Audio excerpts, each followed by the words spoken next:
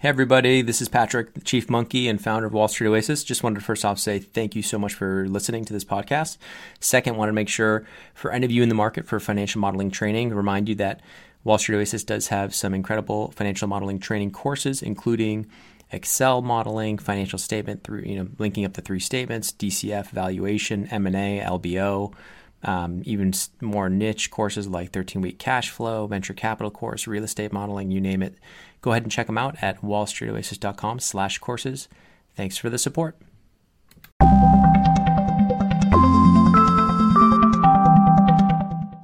Hello and welcome. I'm Patrick Curtis, your host and Chief Monkey, and this is the Wall Street Oasis podcast.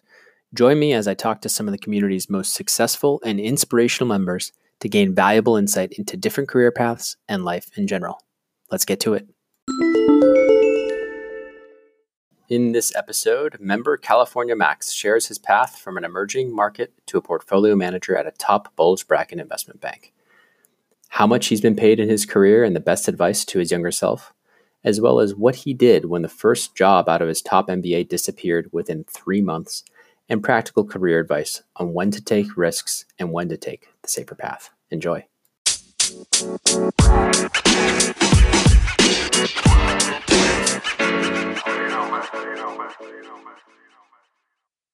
California Max, thanks so much for joining the Wall Street Oasis podcast. Thank you for having me. Awesome. So it would be great if you could give the listeners a short summary of your background. Sure. I grew up in emerging markets. I was always interested in the markets. From a young age, I started reading about investing. And so through books and things like that in my teens, it's just a passion I developed.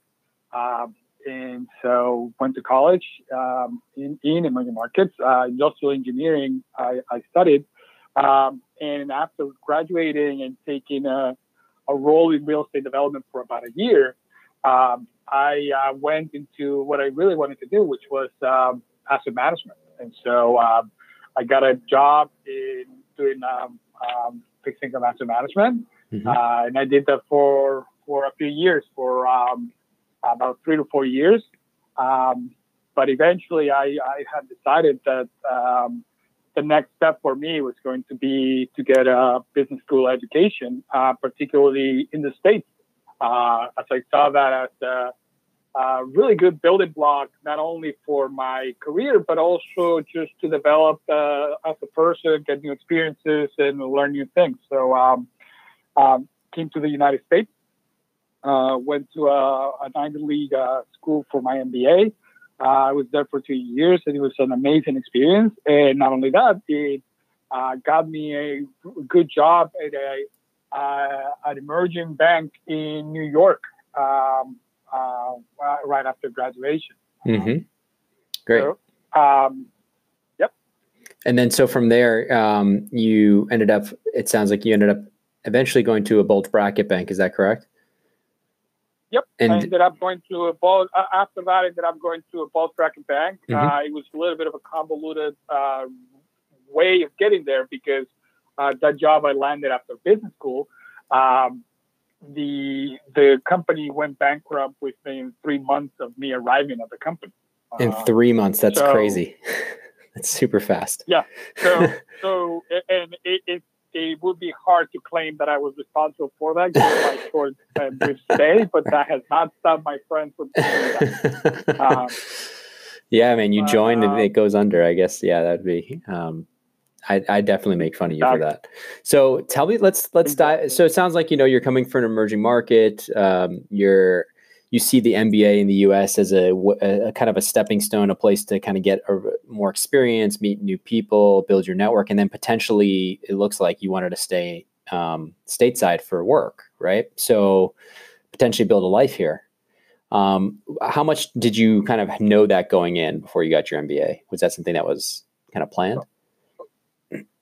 Not necessarily. It was always a possibility, but it wasn't something that I was dead set on that being the final outcome. I ended up meeting the person who would become my wife in business school, and so it just kind of like decided a lot of the plans for me, particularly after my post business school job went away with the bankruptcy. I seriously considered the possibility of going back home and just getting a really good job over there. But it just wasn't meant to be. It wasn't in the cards for me. Mm-hmm. And talking about network, I actually, through my business school network, is how I landed the following job, which was at a bulge bracket bank. And basically, I found it through cold calling school alums, and one of them just decided to help me out. And long story short, after more than a couple dozen interviews, I had landed a really good job at a big firm in asset management. And do you mind going more specific about what you did for them? Or sure, yeah.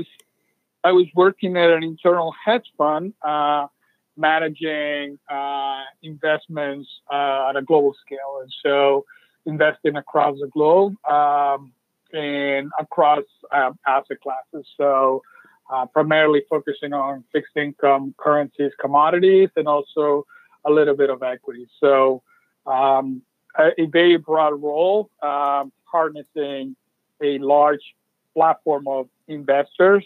Mm-hmm. And so in that capacity, I was helping to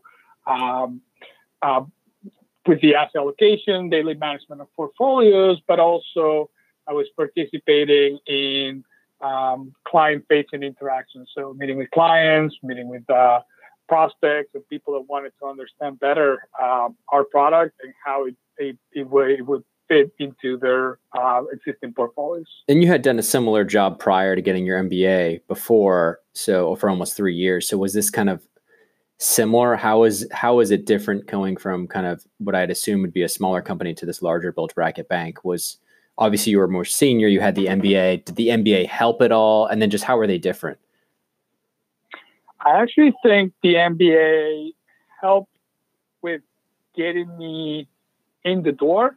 Mm-hmm. But once I got or helped with getting the initial interviews. Right, because it was through alum. Yeah, it was through alum. Yeah, through the alum. Exactly. Yeah. Because it was a warm introduction. Yeah. But once I was interviewing, the MBA didn't really matter at all. It was really all about my past experiences being able to help me do a good job. And so I would say that I would give that advice to anyone that's thinking of the MBA as this key that's going to open so many doors. That I think is more the job that you would have gotten before you went on your MBA. It's probably the same job that you could be getting afterwards, unless you're going for one of those jobs that is traditional MBA, kind of like post-MBA type of jobs, like investment banking, management consulting, those type of things. Right. No, yeah, that's fair. Yeah. If you're like a career changer coming from like the consultant trying to break into banking, then the MBA can be really helpful, or an accountant, for example, trying to get into management consulting. Yeah, that can be, I totally agree with that. Yeah, especially in your line of work, in your line of work where it's really like portfolio management / traders / people kind of that are dealing with the market. It's so much more, I feel like, a meritocracy in the sense of that, like the MBA isn't as valued. Would you agree with that? Yeah, no. And look, it's not that the MBA isn't valued. It's more that at the MBA, you're not necessarily acquiring many of the hard skills that you need to perform these roles. Mm-hmm. And MBAs are more of a place where you acquire a lot of soft skills. And so those are more useful. Not so much at the associate level where most people come into the banks after their MBA. It's more the type of skill set that has been looked for more on the VP level or higher. And so, right, that's why you're in front of clients. Yeah, they started putting you in front of clients. You had the MBA, you had a little more polish. Got it. That makes sense. Exactly. So, but in terms of the actual like hard skills that you're talking about, did you feel like you were actually a little bit rusty when you kind of went to the bulge bracket bank? Did you feel like you were developing while you were getting your MBA? Were you doing things on the side that that was helpful, or was the academic side of the MBA did kind of nothing for your career? And that's fine. At least for me, it was the same for me. I went from investment banking to private equity to running Wall Street Oasis. So you can imagine it wasn't exactly applicable. Some of the stuff around entrepreneurship and marketing did help me, but I'd love to hear your perspective on that. Yeah, no. Well, what's helpful was just staying on top of the markets and understanding what's happening. Because ultimately, at least for the type of job that I was going after, though people want to understand or people want to see how you think about markets, and not so much because they want to know. They want you to nail exactly what they think, because everyone has just a different view. But it's more because they want to see that how you think and how you're trying to solve that investment puzzle. Right. But the other reason is because they want to see that you actually like doing this and you stayed on top of whatever's happening in markets, right? Yeah. So it's really because of those things.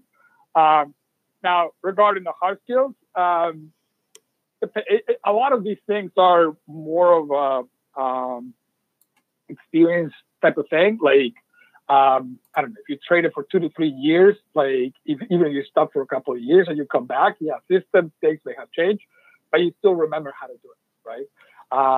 So a little bit like riding a bike, I would say.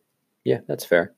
So let's go back a little bit into your actual story of, getting the MBA, and then you join this firm and it goes bankrupt. What happens then? It must have been a shock. I mean, within 3 months, you join this firm and then they say, sorry, you're out of the job, or we're going under, or how did that happen?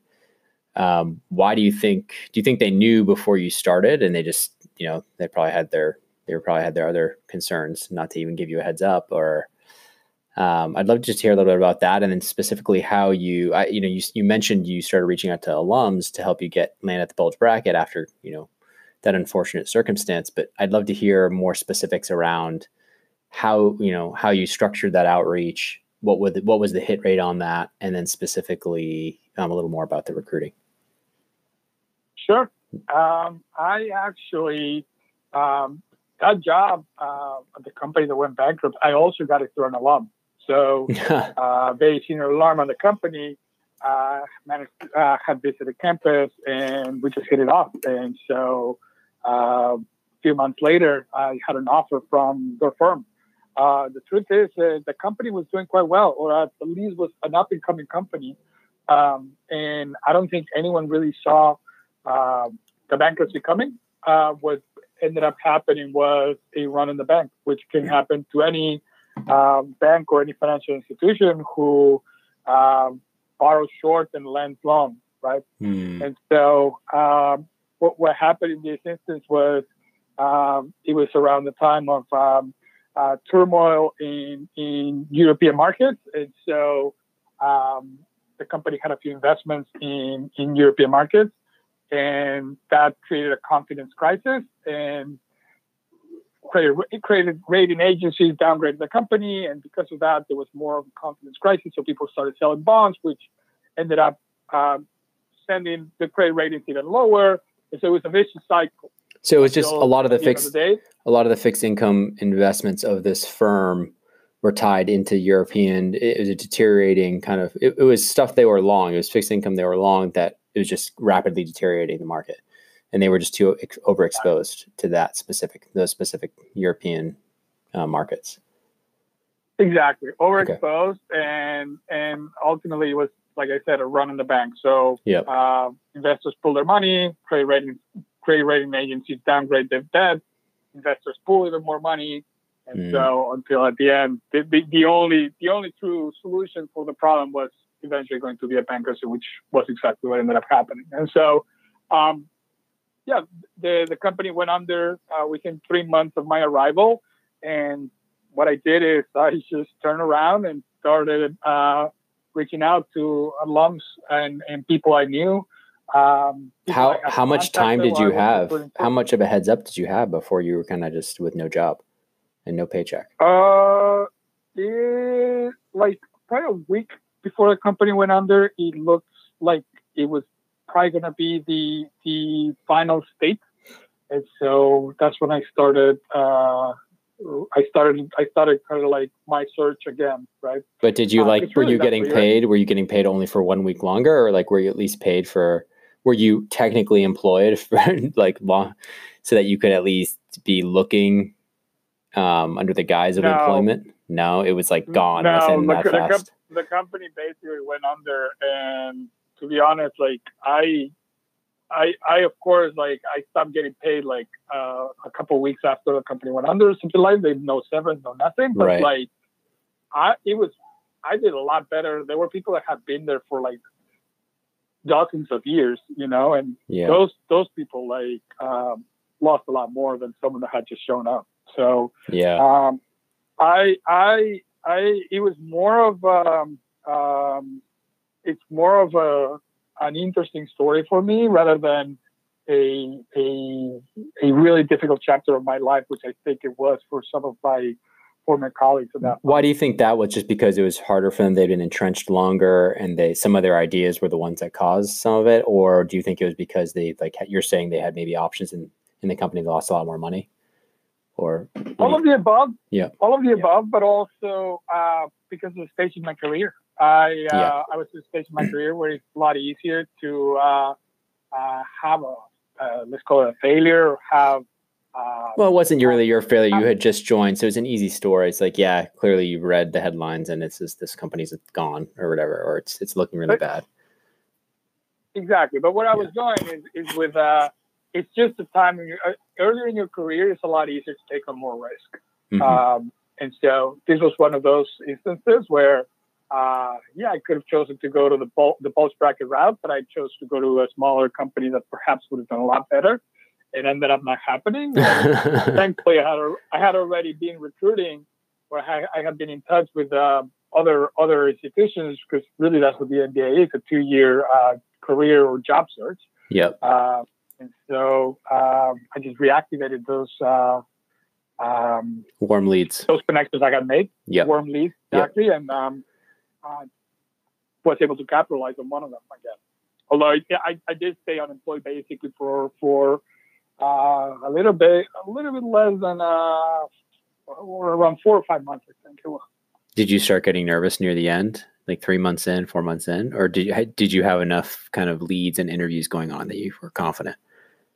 I think no matter what, you get, I don't want to say nervous, but you just get antsy, you know? Did you have some debt from school? Did you have a lot of debt that you had to pay from school, or no? I had debt to pay, exactly, things like that. So, that stuff can be difficult. At the same time, the one thing you do not want to do is just jump into the first opportunity you get, just because you just need to be back, you know? Yeah. And so it's just a matter of what's it called? Being able to manage your time in a way where you're being productive, while at the same time understanding that, like, the lack of results maybe after, I don't know, a few weeks or months or whatever it is, mm-hmm. May not be necessarily just tied to whatever efforts you are undertaking on your part, but it also may be the market environment, maybe the right fit for you has not appeared, those types of things. So you got to keep counting the pavement. Yeah, it's interesting you talk about being productive. I had another guest on recently who talked about, a time he was unemployed or after graduating. He talked a lot about setting up a schedule for himself, like going to the library in the morning and, just to make sure that every day it was almost like his job. And I think there's a lot to be said for that, because when you're, having a lot of idle time can be very tough, both just on your productivity and just on mentally on yourself. So I think if anybody finds himself in this position, definitely try to structure your time as much as possible, whether that's the gym or the, setting aside certain hours a day to kind of, like you said, keep hitting the pavement. So, okay. So you were reaching out. I would agree with that. And I would add one more thing. I think it's also good to keep track of even if they're small, but whatever small wins, right? Like, mm-hmm. Hey, I reached out to XYZ number of people. I got XYZ, or this fraction of people got back to me, and so I actually have these follow-up meetings with all the different people coming up. And so those are small wins, and those may not lead to an actual offer, but at least you're making progress, and ultimately a job search is really a networking exercise. Yeah. And then in terms of the specific network and the alumni, it sounds like it's a pretty strong alumni network. You got your first job out of your MBA, obviously didn't go very well, but then you immediately went back to that well and started, keeping those contacts warm and talking with people. And then specifically, what was the hit rate on those? So you were specifically reaching out to people. Was it something where you'd reach out to 50 alumni and 3 would get back to you, or would you reach out to 50 alumni and 20 would get back to you? What do you think what was more accurate? I think it's more the latter, but I did go to a school with a very strong network. I would say in general, whatever the numbers are, it doesn't necessarily reflect on the individual reaching out. Many times people just don't have the time or don't even pay attention. But make it easy on the people you're reaching out to, right? So keep your email short, concise, be specific about what exactly you want from them. Hey, I want to meet you for coffee. Hey, I just want to have a small phone call with you to learn more about X, Y, and Z. And the other thing is, I would say in general, people are much more receptive when you say you're looking for advice rather than just saying, hey, I want you to find me a job, Yeah, I think absolutely. And I think I guess one question I had is once you have those coffee chats, advice, informational interviews, are you at all trying to hint, or is it just so obvious you don't really even just say, hey, if there's any openings, I'd assume if they like you, they would ask for the resume, right? Are you still trying to sell anything at the end, or are you just leaving that up to kind of just building the relationship? Like how? I think it just depends. It just depends on each individual's case. Like I've had instances where I actually leave with my email. I leave with my resume and I say, hey, I'm looking for X, Y, and Z, and here's so you can get a better picture of my background. In other instances, I may actually hold back that piece of information and not necessarily make it abundantly clear that I'm looking for a job. But why do you do that? What makes that? Yeah, what makes that determination for you? Can you give me an example why you would do one or the other? Well, the one maybe there's a specific opening at the place where this person works. Okay, and so you may want to be like, hey, this is exactly I found this opportunity and this is my background. I think they fit one with the other fits, right? Got it. Yep.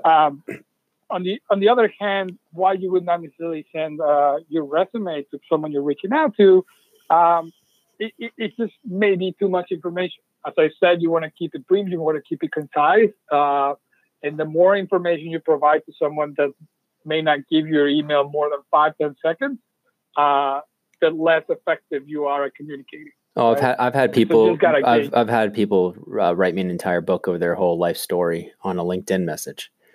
And I'm just like, what is this person? I can't even scroll. I'm like, this is insane. Like this person needs to go read Networking 101.